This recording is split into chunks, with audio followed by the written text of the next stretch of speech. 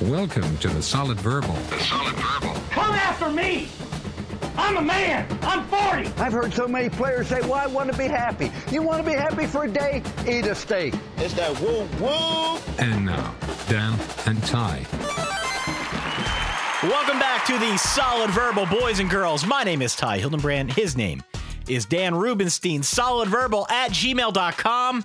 That is our email address. You can also find us on Facebook, on FanCred, on Twitter, at 408verbal1, and on thousands of playlists around the country. This, Dan Rubenstein, is our first Selection Sunday podcast in the history of the Solid Verbal. How are you, good sir? I am exhausted, but I am coasting at that fun little middle zone between really tired and a little bit caffeinated. So I'm like in that very nice zone where I could say or do just about anything. So I'm glad there is an open microphone right in front of me. You've had a busy day today, man. Yeah, Sundays are generally busy, but we have Wake Up College Football at SB Nation, and then we were preparing for the live show we did, and then of course the Verbal, and I've got to write the Easy Call show, which it's a little bit insane that I'm doing a preview show for the New Year's Day games on December or whatever tomorrow is, but I am not complaining because part of my job is eating food and talking about college football, so I am robbing people. Can I give you a bit of a pointer? Please. If, in fact, the reports are true, and we're recording this now as some of the bowl matchups are being announced. Yes. If, in fact, Notre Dame is playing LSU in the Music City Bowl, lock up LSU minus whatever.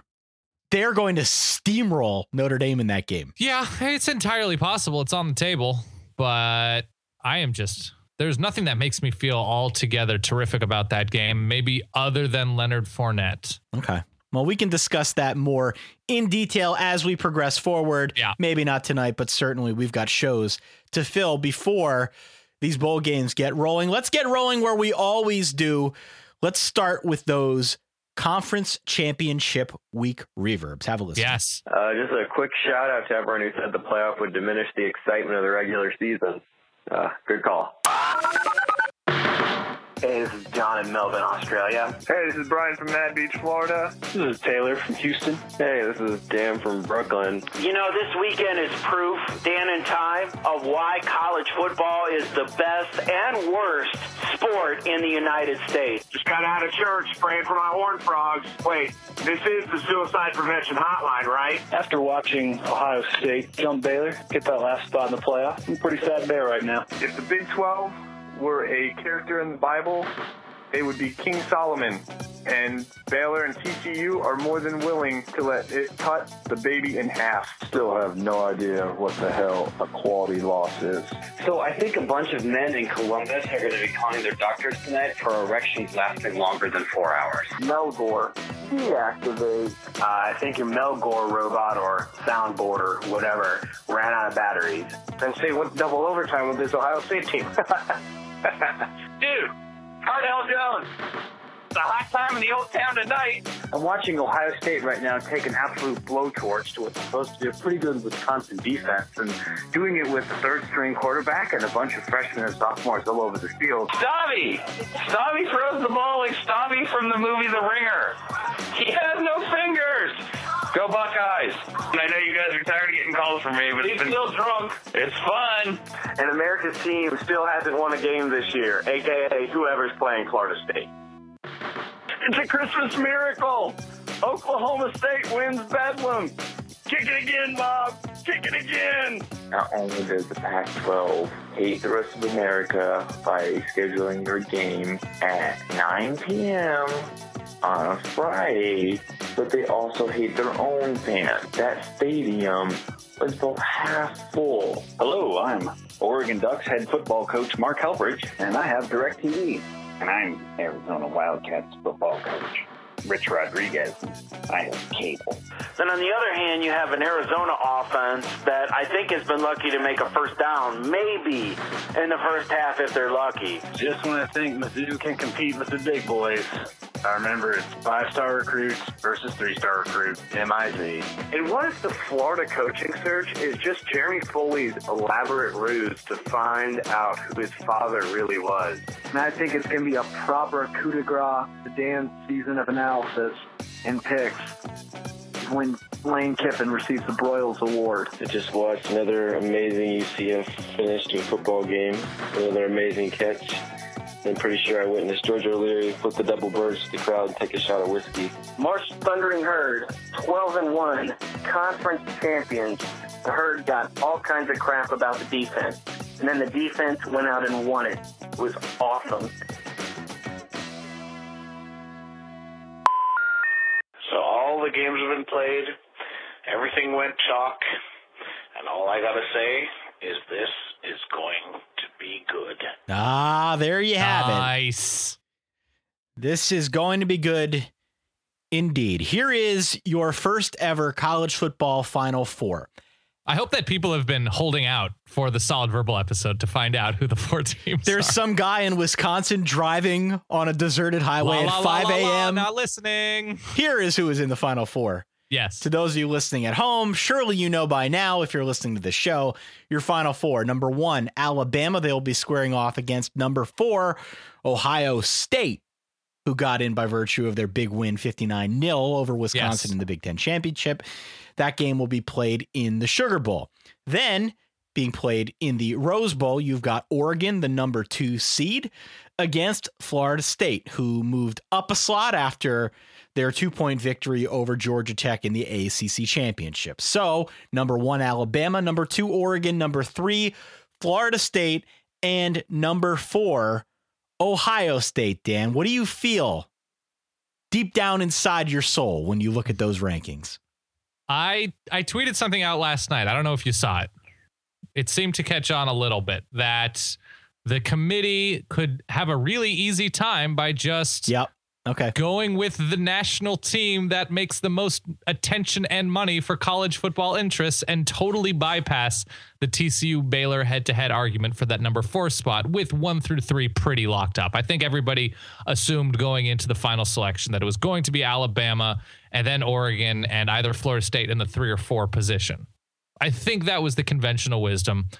And seeing Ohio State there with their performance against an excellent Wisconsin defense and running game, with only a week to prepare, the guy that started out the season at the 3rd string quarterback. I know he was ahead of JT Barrett in fall camp at a certain point. But to see his performance on that stage and how well that defense adjusted to Wisconsin in that short time after struggling these past few weeks, it is defensible. I understand the frustrations of TCU at being considered the number 3 team allegedly by this committee last week and then beating Iowa State by 52 and then suddenly not being the number 3 team. That frustration is understandable given their resume all season long. And Baylor, of course, having the head-to-head win, looking like a team that could hang with and or beat anybody in the country, all defensible. But with all things being relatively equal, it just makes sense that the committee is going to go with a big national conference in the Big Ten, like it or not, no matter how good or not deep they are, they're still a big national conference. And the current premier program within that conference, it makes good sense, especially if that team is peaking as they are as we speak now. So I don't have the anger that Baylor and TCU fans must surely feel in the sort of bottom of their gut right now, especially Art Briles, who has completely lost his mind. Yep. The top has completely blown off. If there were any hair left on Art Briles' head, it is now floating somewhere. It's singed over somewhere. McLean. Yeah. I feel bad for Baylor fans who saw an excellent team that deserved to go to the playoff. I feel bad for TCU fans who saw an excellent team this season that deserved to go to the playoff. But in the end, as somebody not loyal to either one of those teams, I am glad that it appears that we will have a quality playoff with 4 teams that are defensively able to be considered playoff teams. Here's what I find strangely ironic. Yeah. Week 2, week 3, I forget which week it was, but there was definitely a point earlier this season where everyone proclaimed the Big Ten as being dead, flatlined, done. Correct. No credibility at all. The conference as a whole is just a bunch of crap. Well, as it turns out, Ohio State thumped Wisconsin in the Big Ten championship. In doing so, that game got them into this playoff. That game also, if you look back on it now, right, the committee gave Wisconsin a heck of a lot of credit. To see what Ohio State did in that game, they must have thought pretty highly of Wisconsin. They must have genuinely believed Wisconsin was the 13th best team in the country, to then look at that game, see what Ohio State did, and propel them forward into the Final Four. Yeah, it was easy, and the committee spoke about not considering an entire conference strength they just looked at resumes and looked at schedules, specific schedules. They didn't look at reputation or general perceived strength, because that's a difficult thing to do. Ohio State is clearly an excellent team. The Big Ten is clearly not on par with Ohio State's excellence and talent level. Wisconsin's one of those situations where it's very difficult to figure out how good they are or aren't, especially on defense. When you look at the schedule they played an LSU team that they probably should have beaten and really had a terrible fourth quarter. And LSU turned out to be pretty good, but nothing really beyond that. And then you look at the rest of their schedule. They have a bad loss against Northwestern. And it's a whole bunch of the big win is obviously over Nebraska, a team who fired their coach, perhaps unjustly. But that was a terrific win. And outside of that, they were nothing spectacular against Iowa. And the rest of their schedule is pretty lackluster. They killed, I guess, a MAC championship team. Right, exactly. But it was they put up great numbers against a sort of shrug and I guess it's okay schedule. They gave them a lot of credit. But they have the best running back in the country. That was completely shut down. Shut down, which means you owe me more food. I do owe you more food, and I'm happy to do it because I get to see your bright, shining face. All right, so let's talk about the Ohio State game first then, since we're talking a lot about the Buckeyes. Yeah. I already mentioned 59-0. You already mentioned Melgore. Activated. I'm going to cut it off early there because Melgore was not activated. Yeah, he was activated, but never really did much once activated. 76 yards, just 2.9 per carry in the game. Yeah. As I mentioned, I win the breakfast bet. So all you need to look at, if you are that man in Wisconsin or Idaho, or actually we have no listeners in Idaho at last check. We definitely do. Maybe it's Montana then, where there are no listeners. Somewhere in the Pacific Northwest, there is a state. Let's say Montana. Treasure Valley. Montana, they have no Solid Verbal listeners in Montana. Wow. If you are that man driving on a deserted highway, completely unaware of everything that transpired this weekend, all you need to do is look at the box score for this game and see that Joel Stave attempted 43 passes. That's how you know something went horribly wrong for Wisconsin in this game. You know how people used to use the Big Game Bob moniker for Bob Stoops in the big games? Is it time to maybe start with the Big Game Badgers thing? Ooh, I mean, they won a bunch of Big Ten championships. They went to the Rose Bowl a bunch of years in a row. They did, but they've also lost a lot of big games. All things considered, Wisconsin being a year in and year out double-digit-esque win team, it's hard. Oklahoma has much more of a long-term tradition. I'm not there yet with Big Game Badger, but I can imagine it's frustrating to lose like this after a performance like they had against Nebraska. Yeah, they did not look good in this game. Not at all. It really was never close. The story, though, of course, was Cardale Jones. He's the third string quarterback for Ohio State. He steps in place of JT Barrett, in place of Braxton Miller. No big deal. Goes 12 of 17 for 257 yards and 3 touchdowns. All 3 went to Devin Smith, who had himself a game, 4 catches, 137 yards, and those 3 scores. Also, Ezekiel Elliott, 20 carries, 220 yards, 2 touchdowns. Just an offensive showing. So dominant that around what time? 10 o'clock? Yeah. Somewhere around there, people started putting it up on Twitter. Maybe the 4th team? Maybe the 4th best team in the country? Paul Feinbaum was in on him. Yeah, well, it seemed like that was going to be the case more and more. If they were able to prove it on the field that they were at least in that conversation, how do you keep them out? It's just, the Big 12 without that championship game, with one of their teams not having the out of conference that Ohio State had. And Ohio State, granted, had the worst or the worst loss of those 3 teams, but Yeah, if the committee was looking at momentum and looking at injuries and seeing how teams bounce back from injuries, and we're taking a team's entire resume, but also where they've come from, because Ohio State clearly not the team they were after the Virginia Tech loss. They've been different. And I talked to Bill Connolly on the live show that SB Nation that we did on the website, and he said since that game, they've just the numbers, the advanced metrics on a per play level, on a success level, they've been either the number 2 or 3 team in the country. So it's very difficult to say they weren't. They had that lull against Penn State. They didn't look great for all of Indiana, but in terms of what they're able to do for 4 quarters at a time, they're right there. Here's my problem with putting Ohio State in. Okay. The third string quarterback thing throws me a bit. He had a perfect game. He looked great. I don't want to take anything away from what he did. 15 yards per attempt is stupidly good. In the Big Ten championship, Cardale Jones looked awesome. Mm-hmm. That was one game. Yeah. If I had more of a sample size, more of a sampling, if I knew more about Cardale Jones, I would feel better about putting Ohio State in this game. But when you've got other teams like TCU and Baylor, both of whom I think we could certainly argue were worthy of that 4th spot, I don't look at Ohio State now going into this matchup with Alabama and realistically feel like they can win this game.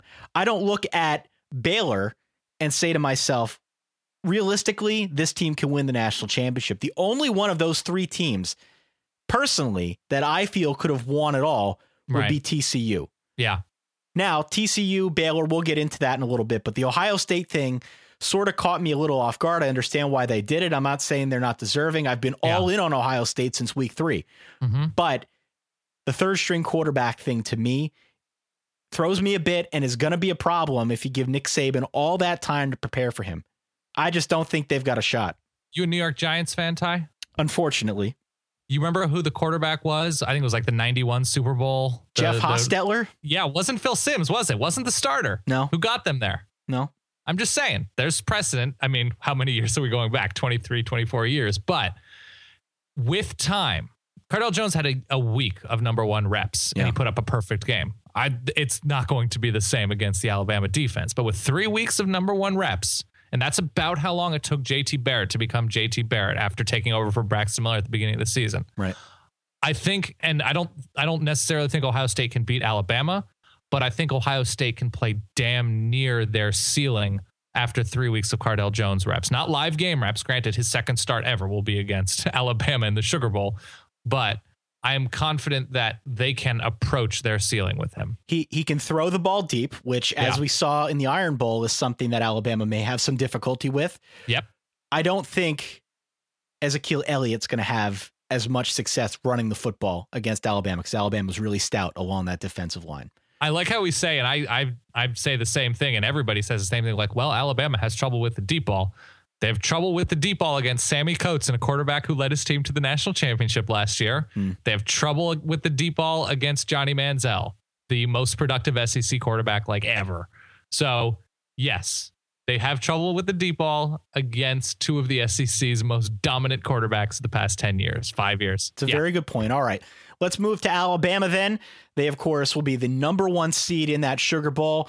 They won 42-13 over Missouri in the SEC championship.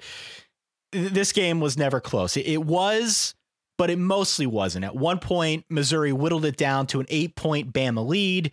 If you're watching, you're thinking, okay, all right, 21-13. This is third. Yeah, this is intriguing, and Bama just rips off 21 straight. They win 42-13.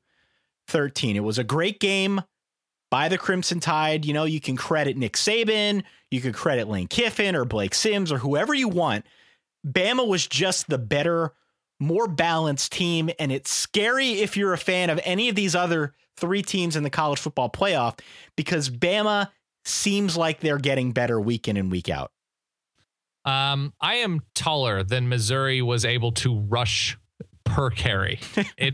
It was, 1.9 yards, 1.8 yards per carry for Missouri. Missouri can only win in one very specific way. That's controlling the ball on offense and not turning the ball over, and counting on their defense to put the offense in a fantastic position, turn the ball over, get into the face of quarterbacks. Alabama's offensive line did a terrific job. Lane Kiffin did a terrific job of keeping Alabama in a rhythm. They come out right away going no huddle and up tempo, something that Nick Saban was positive was a big risk to player health and safety. And I guess it's not anymore. I guess that changed. And Lane Kiffin did a great job, a Broyles Award finalist, like whoever said it in our reverb. Good to see Alabama scoring points. Good to see points in the SEC. Hate old-fashioned football. Love creative, new-fashioned football that gets Amari Cooper the ball in space. That's great. I am more confident, I feel like, at this point in Alabama than any other team in the country, just because of how well coached and managed they are on both sides. I agree. The possibility, the likelihood of seeing bad Blake Sims shrinks and shrinks by the week. It's possible that he emerges. He's shown himself to have the ability to sort of show his worst side, like he did in the first half against Auburn. But at this point, there are too many ways for Alabama to win, and that is what Missouri learned, despite Matty Mock's best efforts to run around and throw it up and somehow complete passes to Jimmy Hunt. Yeah. But Missouri can only win in one way, and teams that can only win in one way generally don't end up in huge games. Yeah, I mean, their best offense was Matty Mock scrambling outside the pocket. Yeah. And just heaving it up. There were like 3 or 4 passes that combined for close to 150 yards. That was the majority of Missouri's yardage. They just couldn't get anything going on the ground, just 41 combined yards between Hansbrough and Murphy. And you're right. You can't beat Alabama if you are that one-dimensional. It's just not gonna work out. If you can't move Alabama a little bit on the inside, and good luck with Ashawn Robinson and Reggie Ragland and all those guys, if you can't get 3.5 yards per carry in inside zones, running off tackle, whatever, and as Missouri tried to do going horizontal, nobody succeeds going horizontal against Alabama or LSU or any of these teams with large, angry, fast people. That's just not an option. So you have to be able to move people a little bit on the inside. And as Missouri saw, like the third play of the game, like, well, we got to do something different. And that didn't work. So good luck. By the way, a lot's been made of Lane Kiffin putting his hands up. He was 2 for 2. Right. With premature touchdown celebrations. Yeah. And then he tried it again and he whiffed. Do you think it's the kind of thing where he saw it on social media after he went home after last week and decided that he was just going to give it a shot a couple more times this week to keep the train rolling? You would think, but I have my doubts that there's anything social about Lane Kiffin. One thing I did enjoy, by the way, about Lane Kiffin in actuality, I know the CBS crew overplayed it a little bit because that's what Gary Bamulson does when he's watching the SEC. Like that? I did. That was very good. That was you. That was you.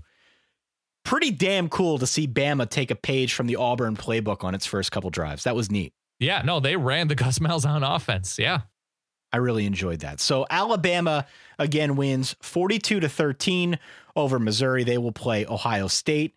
We will talk about the TCU and Baylor stuff here in just a little bit after we get through your other side of the college football playoff bracket. We should take a moment though and talk about our sponsor for this evening.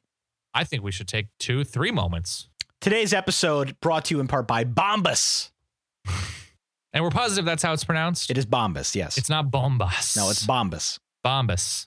Bombas are athletic leisure socks. They're bomb-ass socks. That's right. Re-engineered to look better, feel better, and perform better, Daniel. Head on over to bombas.com/verbal. That's BOMBAS.com/verbal.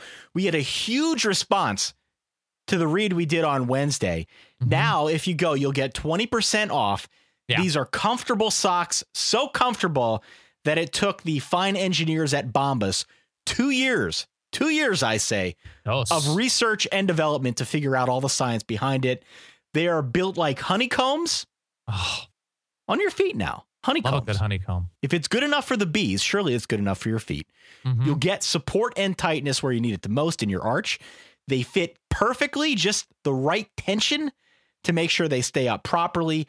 And they've got a special Y-stitched heel cup to make sure that your socks stay in place. Ankle socks even have a neat little blister tab on the back to cushion you from like the rubbing or the chafing. Nice. Or I like that. No one likes rubbing or chafing, Dan. So no, Not that drum and fife. Not at all. Besides all that fun stuff, Bombas has an important mission, not just this holiday season, but the whole year through. They help those in need. We're big on that here at Solid Verbal. You know this. The socks are number one when it comes to things requested at homeless shelters, and Bombas was founded to help solve that problem. They've donated a pair of socks, and they will donate a pair of socks for each one purchased.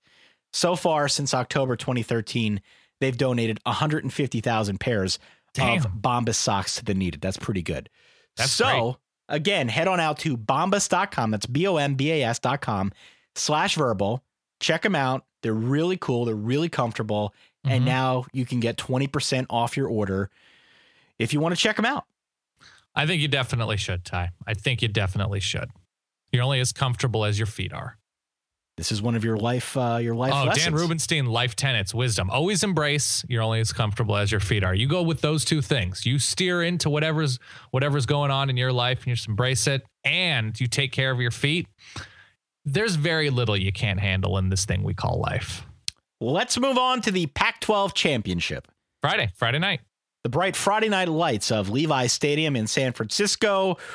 Oregon 51, Arizona 13. Bit of a boat race there along the California coastline, Dan. Yeah, a little trouble getting out of the dock, I would say, for that boat racing. But not for the defense, just for the offense. Took a little bit to get going on a really bad field, Levi's Stadium. Yeah, what was with that?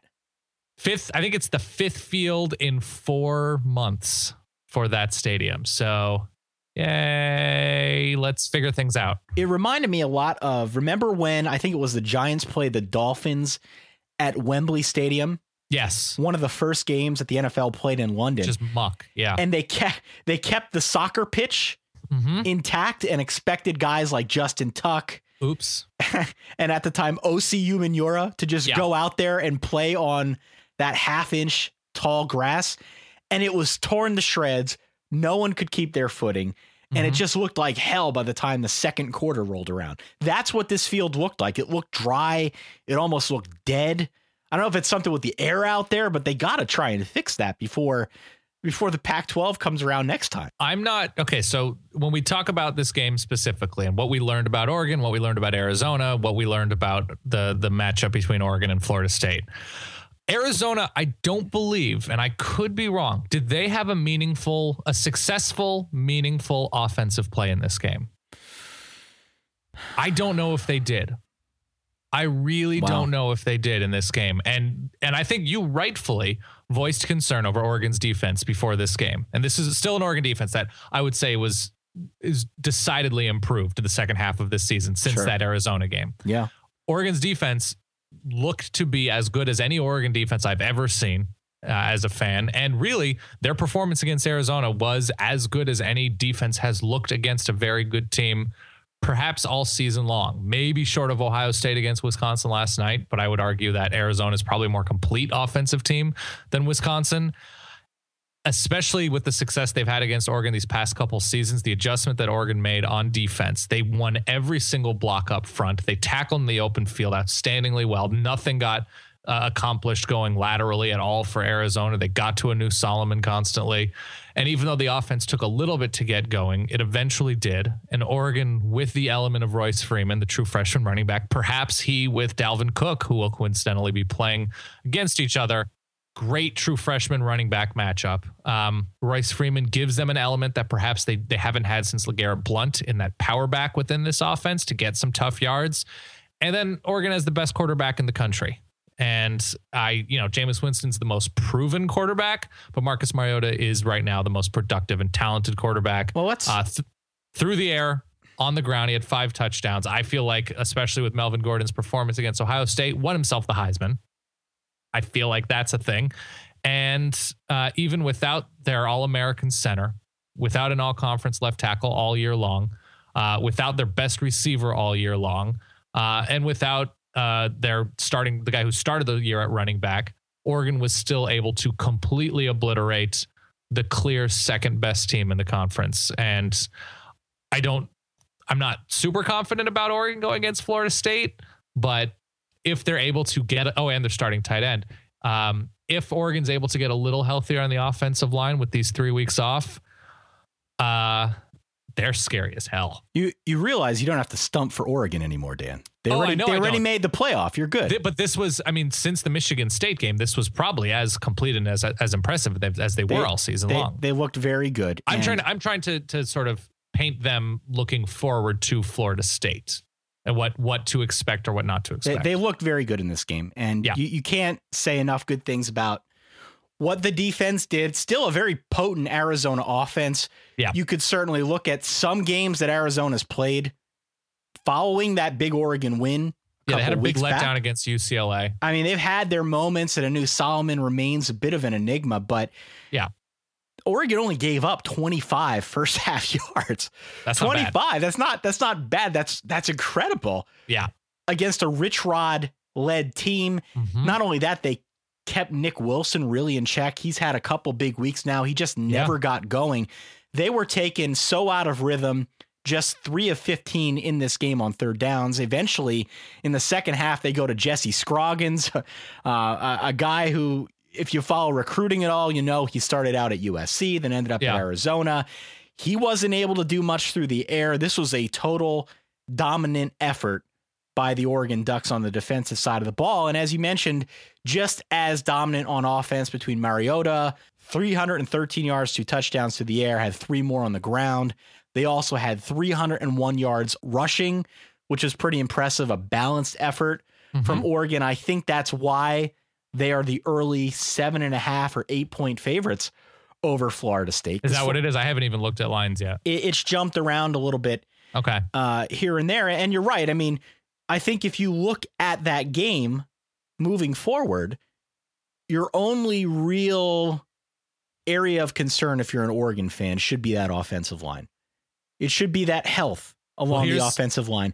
And maybe you feel a little bit better about that, knowing that Florida State is equally as nicked up now along their defensive line. Eddie Goldman and their starting nose guard. Yeah. They had some difficulty last night against a very potent Georgia Tech team, which we'll talk about here momentarily. Florida State certainly cannot afford to play from behind against Oregon. They can't start slowly against Oregon because the Ducks are that kind of team that can go out there and get up on you 21-0 before you have a chance to blink. Yeah, and all of the games that we've seen Florida State need to come back in. We look at the quarterbacks that, last night we had Justin Thomas, and I'm sure we're going to transition to this game momentarily. Justin Thomas, whatever it was, Georgia Tech down 6. What was it, like 34-28 at a certain point when he eventually threw that 4th down or 3rd down, the terrible pass. Oh, right. So it's Justin Thomas, Brad Kaya, the ugliness at the end of Clemson, and Deshaun Watson is quite good. We had the BC quarterback, Tyler Murphy. We had all these quarterbacks that they had teams in their games through various means, but you're like, how is this team going to come back? How is this team going to drive and score on Florida State to win this game? Now they have Oregon, a really dangerous team with the best quarterback in the country, who, if they're down 4 with 2.5 minutes left, you don't just like shrug your shoulders and say, well, Florida State won. And that is going to be an entirely entertaining game. I cannot wait. Yeah. Well, as you mentioned, Oregon will be playing Florida State. I'll be there. Yeah. Yeah. Oh, I'm going. Yeah. Really? Yeah. I'll be in LA anyway. Okay. And I will be, this is interesting enough because I will have not, when was the last time I went to a college football game? It's been a couple of years now. So are you going as a media member or going as a fan? No, I'll probably go as a fan.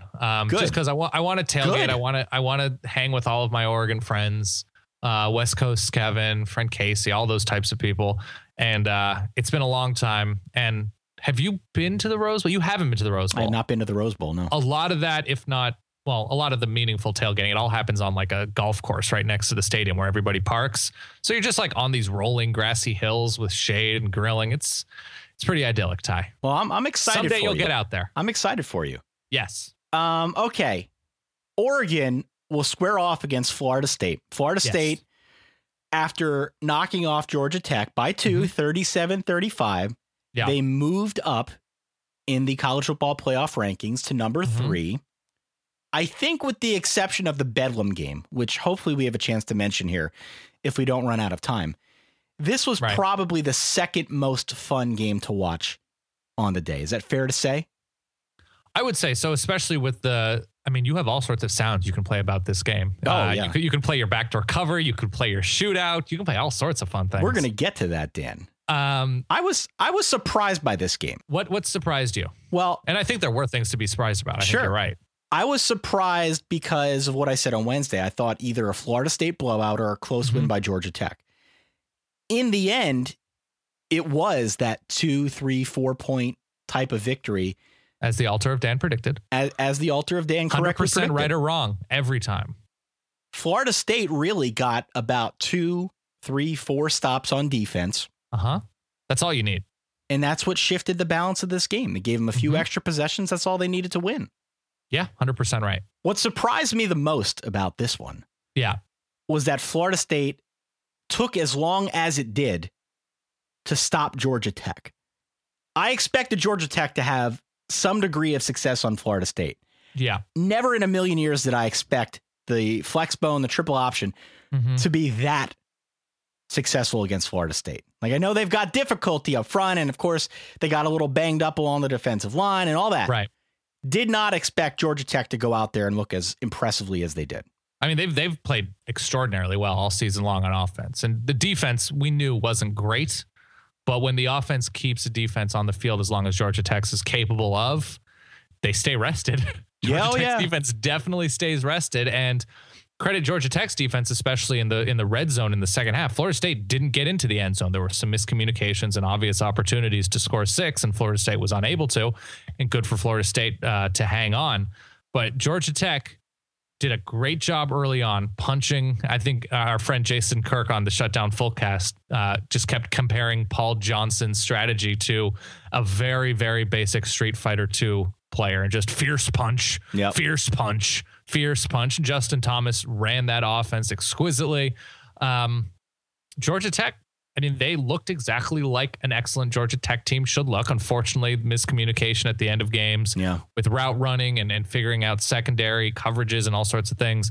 But Florida State got great timely stops, took advantage of them. And I've said this so many times today, I forget exactly where and when and how, but Florida State survived, and that's a compliment, because that's the only way you can really beat Georgia Tech when their offense is rolling like this. And it was a shootout early on, and Florida State stayed with them, picked their spots. Jameis Winston, no picks, which is a huge leap forward for Mr. Winston. And Georgia Tech, they were number 10, 11, 12 going into this game. Yep. I have a hard time saying they're any worse than that. Georgia Tech was mostly unstoppable on offense. They really were. 331 on the ground, 34-55 of possession. Remember, I said on Wednesday, the magic number for me was 35 minutes, 37 minutes. If you can get to 37, I think you win. And actually, surprisingly, that might have been the correct analysis. Sure. Because somehow, some way, that might have been correct. If Georgia Tech picks up an extra third down, if they're able to do that, maybe they win this game. They had a shot. Nice drive there at the end by Justin Thomas. Get a little backdoor cover. Right. A horrible onside kick to follow. Oh. But a nice job by Georgia Tech to fight in this one. Florida State, for its part, looked pretty unstoppable on offense, too. You mentioned Jameis Winston. Dalvin Cook has been lightning in a bottle the last couple weeks, had 177 on the ground here. Georgia Tech could generate almost no pressure on Jameis Winston, which is not a good winning strategy against Florida State. The Ted Roof defense. It's not even a leaky roof at this point. It's like an inside out umbrella. Yeah. Needs to get better if Georgia Tech wants to get to the next gear. Yeah. But I thought a really admirable showing here in the ACC championship. And if they can keep things rolling now, of course, they extended Paul Johnson another 4 years. If they can keep the train rolling, this is a formidable team. They just got to work on that defense. Here's my impression of Dalvin Cook. I don't mean to sound like him, but this is what is inside of his brain when he gets a handoff. Oh my God, Elaine, let's do this. Yeah. Oh my God, Elaine, let's do this. Yeah. That is what's in it. It seems accurate to me. Yeah, his burst just upon receiving a handoff and noticing a crease that should be there. And it was a really nice game from Florida State's offensive line. Cam Irving, week in and week out, making a great transition to center from left tackle and just blowing things up in the middle. The burst that Dalvin Cook has, and I hope it lasts for another 2 years and he doesn't get beat up because it is real fun to watch. He's very, very solid. And kudos again to the Florida State offensive line. Mm-hmm. Very easy to forget about offensive line play, but Florida State's O-line was superb in this game, not only opening up running lanes for Dalvin Cook, but certainly keeping Georgia Tech defenders off the back of Jameis Winston. Mm-hmm. Again, he saw virtually no pressure, 21 of 30, 309 and 3 touchdowns through the air. That sets up a matchup with the Oregon Ducks. One more time. Mm-hmm. It is Oregon as a 7.5 point early favorite against Florida State. The other game, by the way, Alabama, an early 10-point favorite against Ohio State. Sounds about right. Yeah. So Nick Saban with 3 weeks to prepare for a third string quarterback. So that brings us to this weird spot now where we've got Ohio State in the playoff and we've got two teams on the outside looking in. We do. TCU and Baylor are going to get their crack at solid opponents. Yes. In solid bowl games, the Peach Bowl for TCU against Ole Miss, which I think will be a fun game to watch. Ole Miss defense against Trevon Boykin. Yeah, I'll watch. Baylor plays Michigan State in the Cotton Bowl on New Year's Day, which might be the best bowl matchup of all. We'll enthusiastically watch that. But the point is that neither team managed to get into this Final Four. Mm-hmm. TCU, the previous number 3 team in the college football playoff rankings, they won 55-3 at home against Iowa State. If you watched football at all yesterday, you would have seen ESPN showing the highlights of that weird wide receiver throwback play. They showed it about 400 times. Love a good convoy, Ty. A 55-yarder from David Porter. That's right. They used the convoy word every time they talked about this play. Anytime the word convoy is used in the middle of a college football broadcast, that's good watching. I don't care who you are. That's good watching. 55-3. They win by 52. Yeah. Certainly didn't do anything to get themselves dropped out of the top 4. Yeah, how dare they only win by 52? Then Baylor at home knocks off K-State. It was a good game. Good enough to keep your interest until about midway through the fourth quarter. Right. Baylor always had K-State at arm's length. It was never in danger of losing. I was impressed by the offense, what they did to K-State's defense, a ton of total yards. Bryce Petty only missed 6 passes. They win 38-26. Baylor, TCU, Ohio State. We've talked about why we're both okay with Ohio State for the most part being in there. Yeah. If you are picking between Baylor and TCU and you're taking Ohio State completely out of the equation, which one of those two teams would you put in? I think I have more confidence in TCU. Yeah. Because it was a strange game against Baylor that they won outright. There was some strange officiating that went both ways. TCU really blew the game. And no, I shouldn't say that. Baylor really did a good job coming back in that game and scoring a ton at the end. But it felt like I walked away from that game saying, well, Baylor walked away with a win. And I don't feel way better about Baylor than TCU. And throughout the season, I felt like TCU was able to win in a number of different ways.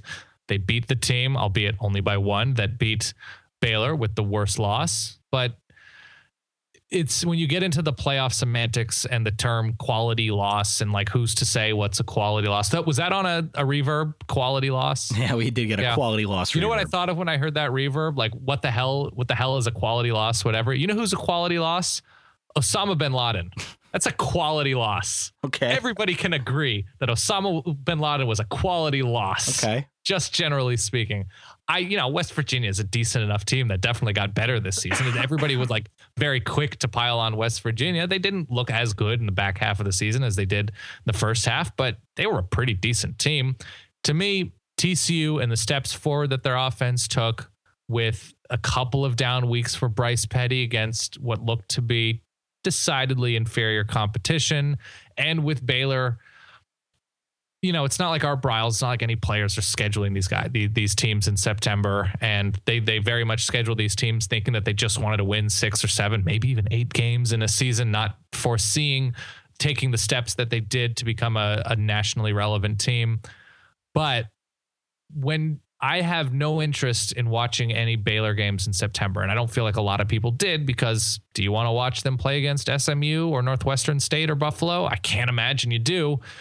It's tough to say, well, Baylor started off a little bit slow and look how much better they got, like we can say about Ohio State. It's one of those things that combined with the Big 12 having 10 teams and not playing a championship game and not really, and that means, I guess, Baylor and TCU both have 3 weeks off during the season.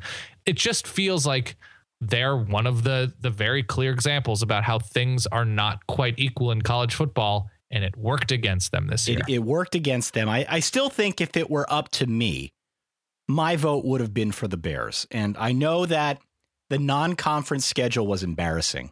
Mm-hmm.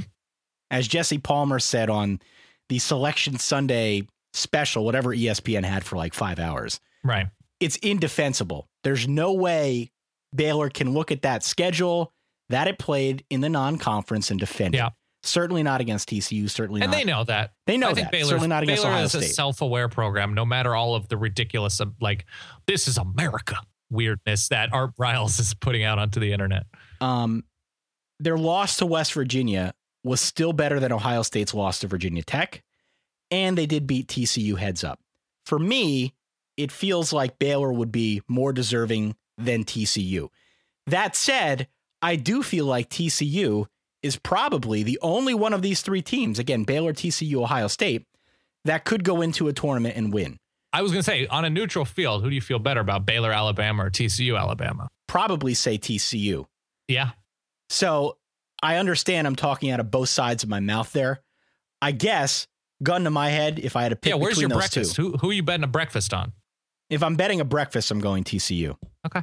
Going TCU. And breakfast is very important. So there you have it. There is your final 4. It's Ohio State, it's Florida State, it's Oregon, and of course it's Alabama. As a whole, how do you feel about this playoff now? We've gone a whole season. We've gone through all the rigors of this weird weekly polling system. Mm-hmm. The committee has spoken. Jeff Long has spoken countless times. I'm sick of seeing him on TV. What is your takeaway from what you've seen so far? Is the playoff system working? It was the first year. It is the first year. I don't think anybody expected perfection or no speed bumps or hiccups or anything like that. The big thing is that it was pretty useless beyond a marketing and publicity standpoint to do these weekly rankings, because the whole thing of TCU like clearly having the number 3 most deserving, best looking resume through rivalry week, and then falling 3 spots after drilling a team they should drill, and they're suddenly not the 3rd best team. There's all these weird indefensible things that they need some ironing over, because it seems a little bit screwy. I think expanding will certainly help, because there's no major sport that has 4 playoff teams.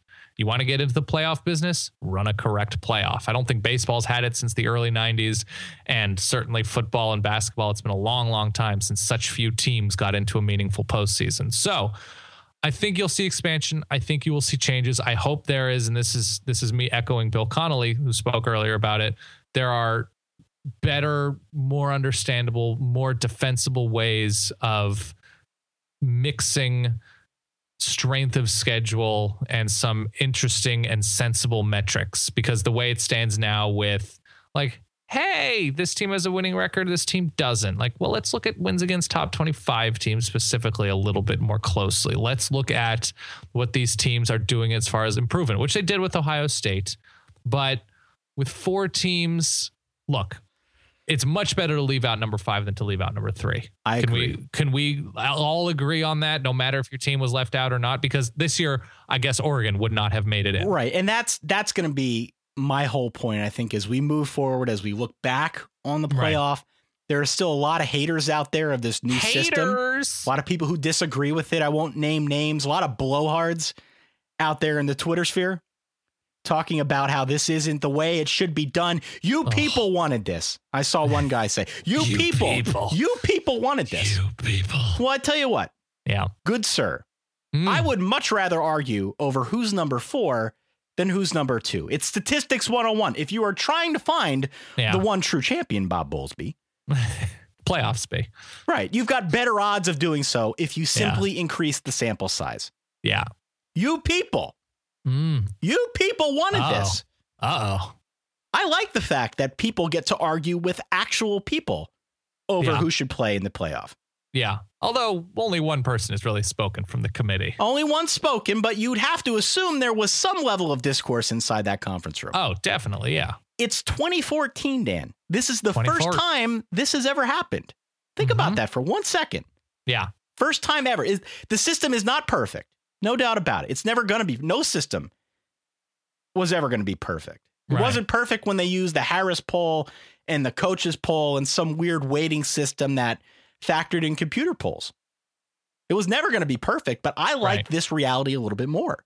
I can't argue. It's a step in the right direction. It's a great stepping stone. It's heartbreaking for some people. It's always going to be heartbreaking. If we go to an 18 playoff, number 9 is going to be like, but we came in 4th place with a big time West, blah, blah. I don't care.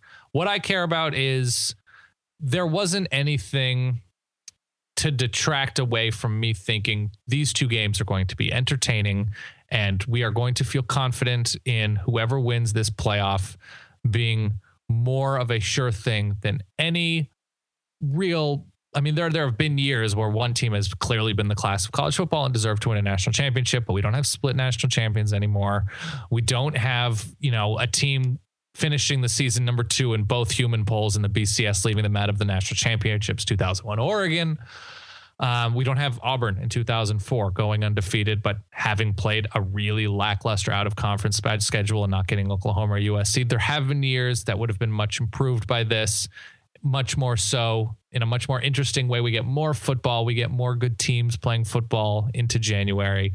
It's a net win. It sucks for people sometimes. I'm sure it'll suck for Oregon in the next 5 years. I'm sure it'll suck for Notre Dame. Whatever the case is, we're going to bitch and moan, but it's still better. You people wanted this. You know what you know what us people are going to do? We're going to watch the crap out of this college football playoff. These games, now that they're set, are going to pull monster ratings numbers. ESPN must be licking its chops. Alabama, Ohio State, 2 iconic blue bloods in the world of college football. Then you've got Florida State and Oregon. I mean, come on. I'm interested to see the breakdowns of attendance and whether people are saying, well, I think I'm just going to wait for the national championship game to buy a ticket and travel. I don't want to go to the semi. So that's why there is a possibility that Oregon, even though Florida State, I think, does travel pretty well, that Oregon maybe strongly outnumbers Florida State, because Florida State has the roadiest game of the 4 teams flying cross country, and Oregon is already on the West Coast. We'll see. And Florida State fans were just there for the national championship. Right. I would be more curious to see what the breakdown of fans is. And by that, I mean, not so much Oregon versus Florida State, not so much Bama versus Ohio State, but how about actual fan versus corporate sponsors? Because ultimately that's what you're going to run into. Yeah. And I talked with a gentleman on Twitter about this, and he said, well, I think it's going to be a failure because fans aren't going to have the pocketbooks that enable them to travel to both these games. And I'd agree with that. That said, the stadiums will not be empty. There's no chance of the stadiums being empty because there will be corporations involved. There'll be sponsorships involved. They will find a way to fill up those stadiums. It just may be a lot of corporate shills who are interested in, checking out the game because they got it from a client. You watch your mouth, because those corporate shills are responsible for giant inflatable Dr. Pepper cans. This is true. Did you watch that? Of course I did. Oh my God. What do you think about the chest passes? And actually, I watched a couple. I watched the Pac-12 one and the SEC one. But at halftime of another one, we turned, maybe it was during the halftime of the SEC one, I forget. During one of them, we turned on College Jeopardy on YouTube and played. I mean, do you do the chest? The chest pass obviously is the way to go for speed. No windup involved. The chest pass has revolutionized the tuition throw. True. The way the clap skate revolutionized speed skating. I believe that's the apt comparison. That's a very strange reference, but I'll buy it. I just don't know if I could look myself in the mirror. My friends, I know, would all make. Well, I mean, what would your friends say if they saw you? If I won and bought them a meal with my winnings, I don't know if it has to go all to tuition. I feel like they'd be a little bit. Are you thinking kinder. like a Del Taco meal, something a little more here's the highbrow? problem too. A lot of my friends make gifts for my company. Okay. And that makes it a little bit more challenging. But yeah, that's what, I mean, before I was even at this company, it was on a game show. There's a gif of me falling through a hole and looking like an idiot. So, you know, what are you going to do? I'd do the chest pass. If it was significantly better, it's one of those things like don't slide into first base. That slows you down. So if overhand slows me down, you know, sometimes you got to do what you got to do, Ty. I feel like they need a new game. Yeah. They need something to... I don't know. It's pretty compelling stuff. Let's look at some of the other bowl games, shall we? Yeah, let's run through this. Let's do a lightning round of actually no, we have another game. You know what we need to talk about. Ty. Do we? We have one more game that happened. It's, you know, Ty, if you will. Yeah. One last time. Until the fall of 2015. Yeah. Will you drop that big, nasty, sensual, ear-nibbling drum and fife? It was a hell of a run, Ty. Yep. It was a hell of a run. Nobody disputes that. It was a year unlike any we've seen in the Pat League. I mean, we now have 2 years under our belts. The Fordham Rams, try valiantly as they might, could not overcome the mighty shadow of Charles Chip Kelly and Ricky Santos and fell. I think the United States Army just really wore them down, but they fell to the New Hampshire, whatever New Hampshire is, the Wildcats. Yep. Yes. I don't know what the score was. It was 40-something, 44-19. 44-19. I watched this game in its entirety. What were your takeaways? Mike Niebrick held entirely in check. Yeah, it was an admirable effort. As you were accurate in pointing out on our Wednesday preview show, Fordham had the third best passing offense in FCS. Yeah. Mike Niebrick held to just 160 through the air. That was all she wrote. I would personally not want to play in the dungeon of what is this? New Hampshire, not Massachusetts. Right. I don't want to play there. It looked horrible. It looked miserable. And New Hampshire's a very, very solid team. Yeah, Chase Babyface Edmonds in a losing effort goes for 208 on the ground for the Rams. So we shout him out. We shout, of course, our buddy Buffalo Chicken Tony Reale out on a valiant effort by the Rams all season long. And we look forward to the 2015 season, not just from the Rams, but from the mightiest of all the conferences in the land, the Patriot League. We also should point out 2 other games very quickly. Yeah, don't want to end on the Patriot League. The Bedlam game was kind of crazy. Yeah, it was. Oklahoma State wins 38-35 in overtime. I was thinking about this, Dan. Gundy's never leaving Stillwater. Yeah, in the Bedlam game, there is something you should probably do. What's that? I was asking you, what do you think that might be? Well, look, my general strategy just in general is you can't fully keep those records inside. You got to throw them out.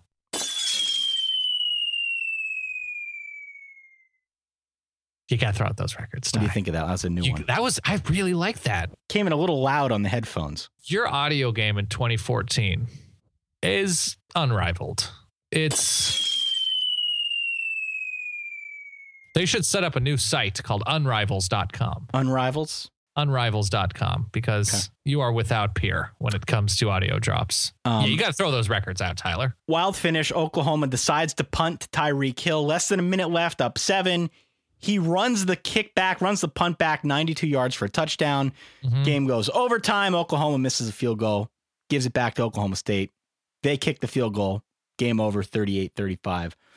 Cowboys win. And then the other one that I'll mention very briefly, and then we'll talk very quickly about bowls, but Boise State 28, Fresno State 14. Looks like Boise is headed to a big New Year's Day bowl game. I'm pulling it up now. The Fiesta against Arizona. Okay. It's a nice game for them. They've been in the Fiesta Bowl before. Yeah. So here are your big games on New Year's Day. Let's run through a few of these. We already mentioned Baylor against Michigan State in the Cotton Bowl. That one's at 12:30 on New Year's Day. Yep. You've got Georgia Tech on New Year's Eve against Mississippi State in the Orange Bowl. That should be a fun game. Yep. Also on New Year's Eve, you've got Arizona versus Boise State. Yep. in the Peach Bowl, which they're resurrecting now, you've got TCU against Ole Miss. Another fun game. Yeah. Looking through these, there are some other ones that I think are very intriguing matchups. I already said don't look at Notre Dame LSU because that one's going to be a bit of a bloodbath. Yeah. Some that jump out at me just off the top of my head. Duke Arizona State is intriguing, I think, for all the wrong reasons. I feel like ASU is probably a way better team, but because they lost their chance at a Pac-12 championship, there's definitely a chance they're mailing it in, and Duke could win that game. I'm intrigued by I'm not positive you're a top 12 team bowl between UCLA and Kansas State. Yeah. West Virginia, Texas A&M for all the passing yards and all the points. Yep. Texas, Arkansas is a strange matchup. We could have had Texas A&M. Bunch of cowards. Texas against Arkansas is a matchup that on paper looks like Arkansas should steamroll Texas, but you just don't know because the Texas defense is pretty stout. I'm not going to watch you, Stanford and Maryland.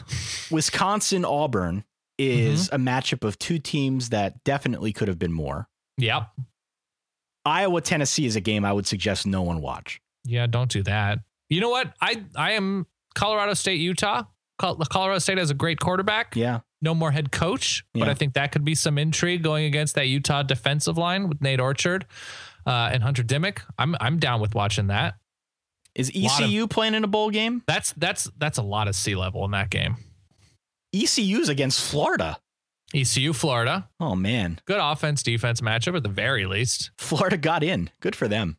Florida got in. What else am I looking at? Texas, Arkansas, you mentioned. Clemson, Oklahoma, and the Russell Athletic in Orlando. We should, by the way, enthusiastic shout out to the Belk Bowl. Yes. Two good teams in Louisville and Georgia. Offense, defense, that Georgia offense with an improved Hudson Mason going against a Louisville secondary that's pretty filthy. And, Nick Chubb, even though girl Chubb is not a thing anymore, there's still all sorts of weaponry for the Dogs, and Louisville's defense has been mostly very, very good and might secretly have the second best receiver in the country beyond Amari Cooper and Devontae Parker. There will be fun to be had. Washington, Oklahoma State, that could be a 53-47 game. Sure. That could be. I don't know. And then the New Year's games will be fun, and you and I will be in the Lone Star State come the first week of January. We will. All right. So I want to give one more shout out here. Please. I'm looking at the funofficepool.com. Oh, can I stop you real quick? Yeah. This happened right after our previous show. Mike Riley's the head coach at Nebraska. Yeah, I was going to get to that on Wednesday when we do our next show. Sorry, please. But there is some definite news that we need to cover on our next show. Yeah. I want to shout out to Maize and Blue. Whoever Maize and Blue is, if you could send us an email at solidverbal@gmail.com. Yeah. Maize and Blue won the Solid Verbal Pick'em Pool on the year 86-65. Jeez. That's one game up on Don Riga and Cali GT. Well and done. 2 games up on the David Cutcliffe Buffet, Butch Please, Booby 7, our boy Chris the Capper, and then Nut Shaden. Sure. So Maize and Blue, congratulations. You win. You win a shirt, so send us an email. We're going to do a pick'em pool here that you can get in on. We'll post that information on our Twitter and on our Facebook. Confidence one? Yep, confidence pool. Not going to do the spreads this time around. We will have information on that. Please. I'm going to charge $10,000 for my picks because I'm going to be wrong about all of them. I went 0-5 this week. You may find that you do better in bowl season because bowl season's really unpredictable. That's true. I need to calculate. I'm not positive. There is a very good chance I finish this season 25% against the spread. Well, here's the thing. What did George Costanza say? If everything I've ever said in life was wrong, the opposite would have to be right. Right. So I'm thinking bowl season, if everything, it's screwy enough, it's like the opposite. Every single thing that you said with 75% accuracy, mind you, this regular season has been dead wrong. If you stay on that trajectory, maybe it's like an inverse effect going on and you'll actually be right in bowl season since it's already so unpredictable. Yeah. Actually, no, I guess I didn't finish 0-5. I took Oh, no, I did. I took Florida State, and they won by 2, correct? Yep. That was a 3.5 or 4-point spread. Yeah. Man, if I hit 75%, that's, Ty. That is awful, is what that is. You say awful, Ty. I maintain that's like somebody did the math, and if I just flipped a coin. I know you, though. Right. You are a competitive person. That is true. There is part of you looking at your record thinking, where did this all go wrong? And why is this happening to me? I put in a lot of time studying and looking at matchups. You can't lie to me here. I know I'm right. I know. Oh, I'm totally competitive. And it was the first week I went 0-5. And then the second week I went 0-5. And then it occurred to me that I was like, this is really bad, but kind of rare. Like, it's difficult to do that. Yeah. And then I went 1-4, and I said, I guess I'm not on to something. I think I'm off to something here. Right. And what did I tell you when we were talking about Bombas? What are my 2 central life tenets? Keeping your feet comfortable. Yep. And I forget the other one. Ty, your critical listening is absurdly bad. I know. Always embrace. Always embrace. That's right. Always embrace. Make the best of a situation. Look at the bright side. Steer in. If I'm 75% wrong, that means I'm 75%. That's something, Ty. And the altar of Dan, stronger than it's ever been, Ty. And being rebuilt somewhere in a junkyard, but still in existence, and 75% wrong. As you said, it's still 75%. So, listen, I want to thank my parents. Yeah. I want to thank the troops. And God. I want to thank God. And I'm trying to thank R. Kelly, but I'm trying. Where is he? What is that song? What is the name of that song? World's Greatest. Oh, there it is. I really want to see if I hit 75, because then that becomes. There you go. Special. So, I did the math, by the way, and I believe if someone bet against you every week with $100 per game, 5 games a week, 15 weeks, they would have made a profit of somewhere in the neighborhood of $3,100. That's not bad. Yeah. You know why? I am. That too. That's me. I do that. That's all I got. Okay. Well, it's been a fun year for sure. Oh, now another song came on. Whoops. Okay. It has been a fun year. It's been a very fun year. We will be doing the confidence pool. Don't forget, you can vote on the Verbies. Got all sorts of fun stuff coming up. I believe the plan is still we're going to continue doing 2 shows a week. And we are going to be going to Dallas, where we'll be interviewing some media members. We had some feedback last year on the frequency of our shows, the length of our shows when we're in Dallas. So we're going to try and tailor things a little bit better so it's easier for people to consume the shows that we are posting out into the world. We will come up with something surely to make that experience fun for not only us, but everyone who listens along at home as well. Daniel. You know what we do in the off season, Ty? Yeah. We get weird. Yeah. If anybody's just started listening during the season, we keep it going in the off season. We talk to all sorts of smart people, and we also vary what we talk about. Sex positions. Yeah, it's going to get tortas. Weird. It's going to get weird. Sex positions called the torta. Yeah. Yeah. It's going to get weird. So I, for one, am excited that we could take a little bit of a breather now. Yes. Get ourselves together, talk about bowls, talk about playoffs. Hopefully I can heal from whatever ailment I've had for the last 2 weeks now. I've been unable to talk. I had a concerned verbaler ask me if everything was okay and telling me I need to fix my voice. Believe me, I'm trying. It's dying on. It is dying on me, Dan, right now. Yeah, I'm fading. Go out and get drunk tomorrow. I'm going to try my best. For that guy over there, Mr. Dan Rubenstein, for myself, Ty, here in good old Eastern Pennsylvania. Thanks again for tuning into the Solid Verbal. Thanks again for listening along with us this season. Much more fun to come. Check us out at solidverbal.com. Find us on Facebook, on FanCred, and on Twitter. And by all means, until Wednesday, do what you do and stay solid. Peace.